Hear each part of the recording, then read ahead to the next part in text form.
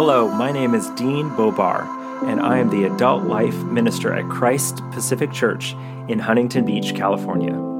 As a church, we are seeking to cultivate a vibrant community of faith, hope, and love that follows Jesus into the world so our neighbors may also experience God's goodness. You're listening to our Year in the Bible podcast.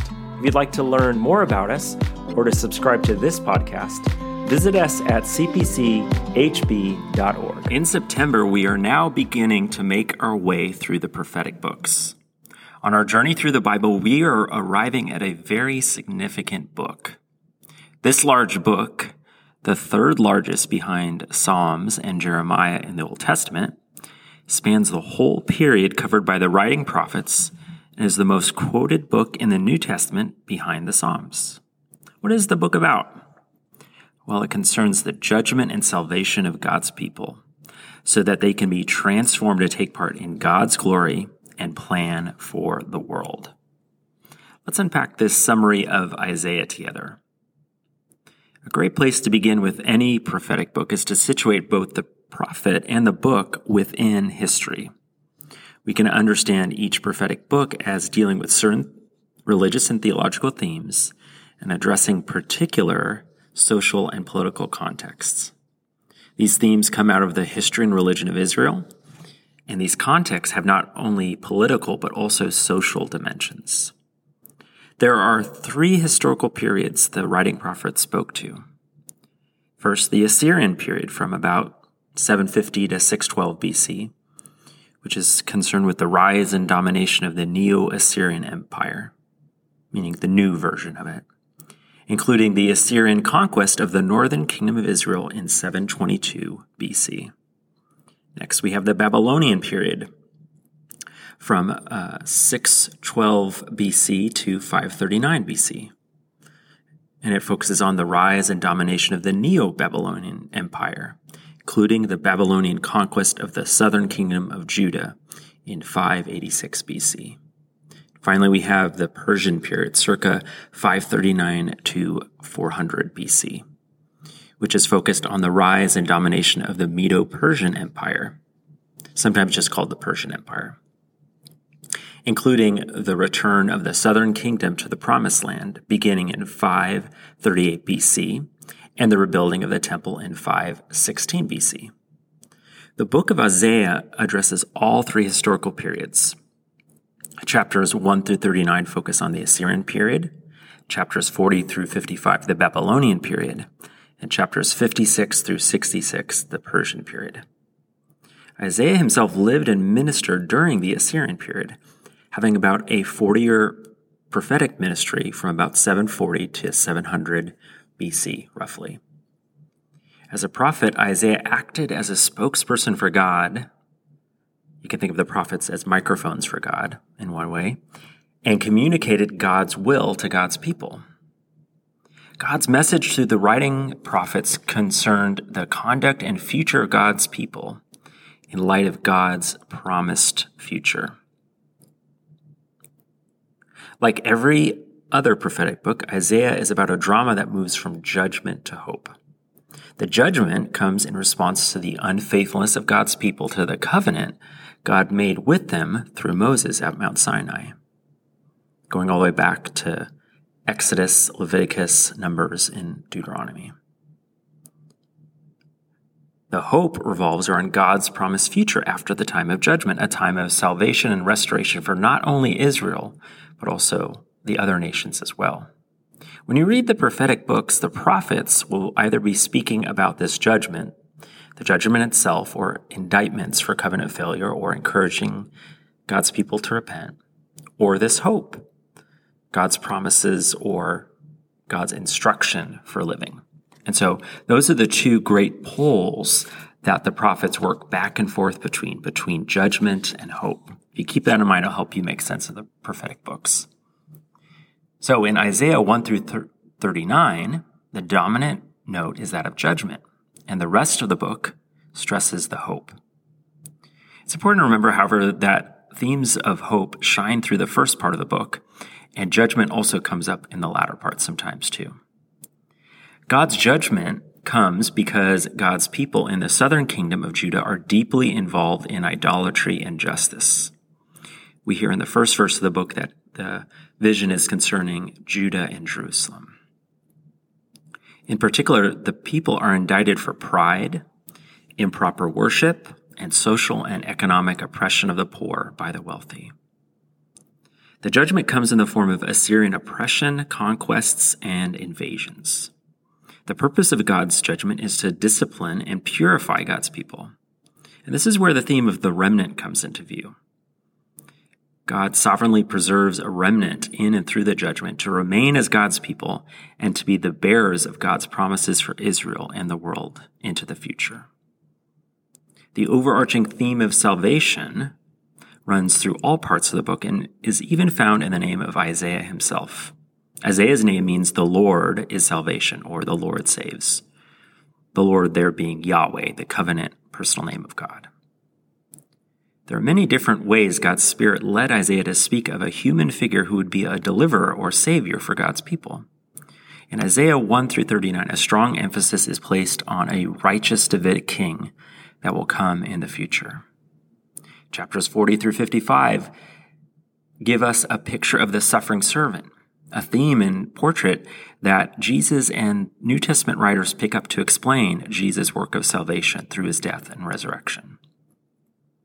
Finally, in chapters 56 through 66, readers have sometimes seen a stressing of God's messenger in the plan of God as he works with his people.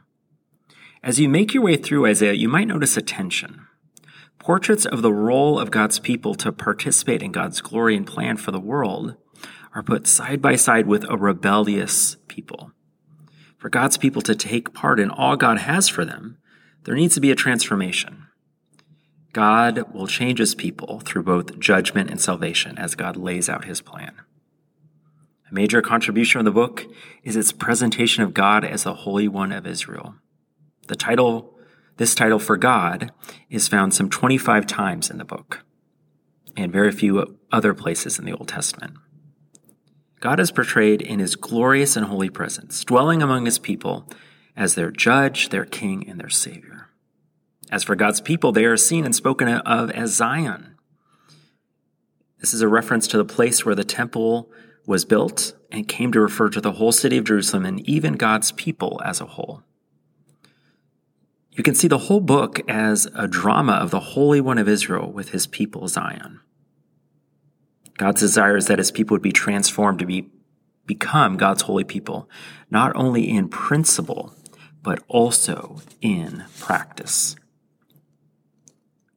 Let's explore now some of the themes and dynamics in Isaiah chapter 1, verses 27 through chapter 2, verse 4. And a good entry point into the whole book is to read chapter 1, verse 1 through chapter 2, verse 4. I think it pretty much lays out the overall story of the book. And the whole book of Isaiah is a very complex book. It's a lot to take in. Here are the verses. How the faithful city has become a whore, she who is full of justice. Righteousness lodged in her, but now murderers. Your silver has become dross, your best wine mixed with water.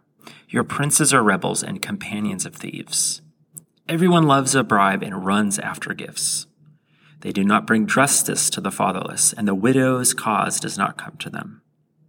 Therefore the Lord declares, the Lord of hosts, the mighty one of Israel, I will get relief from my enemies and avenge myself on my foes. I will turn my hand against you and will smelt away your dross as with lye and remove all your alloy. And I will restore your judges as at the first and your counselors as at the beginning. Afterward you shall be called the city of righteousness, the faithful city. Zion shall be redeemed by justice, and those in her who repent by righteousness. But rebels and sinners shall be broken together, and those who forsake the Lord shall be consumed.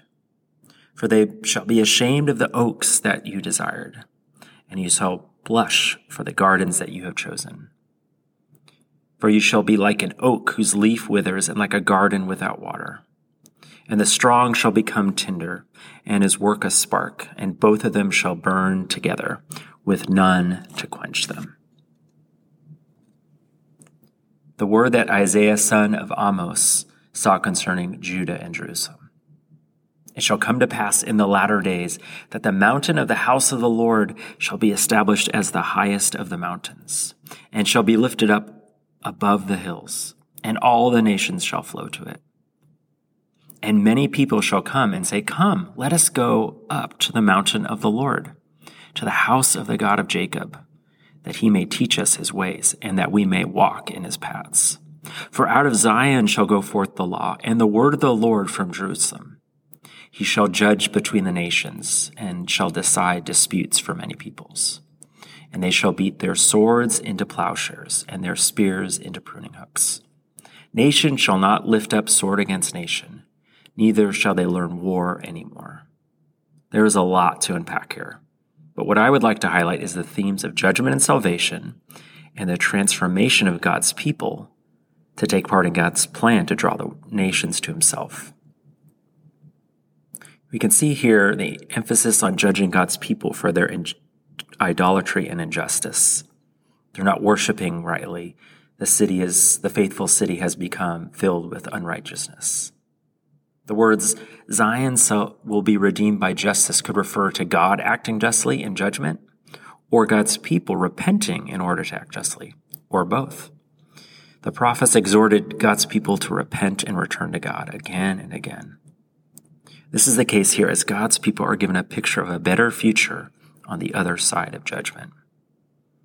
As followers of Jesus, we can see here glimpses of Jesus' calling for us to be witnesses to all the world. Instead of the nations coming to us, however, Jesus sends us out to the nations, as we see in Acts chapter 1, verses 1 through 11. And Jesus himself is now God's manifest presence in the world instead of the temple in Jerusalem.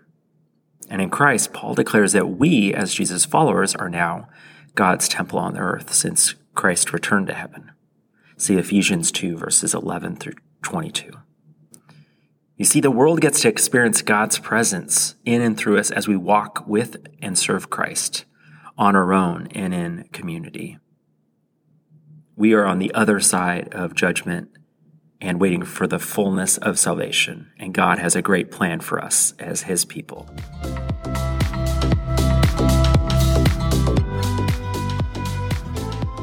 Thanks so much for joining us for our Year in the Bible podcast. If you'd like to hear more about our Year in the Bible campaign, to subscribe, or learn how you can become engaged with us as a church, please visit us at cpchb.org.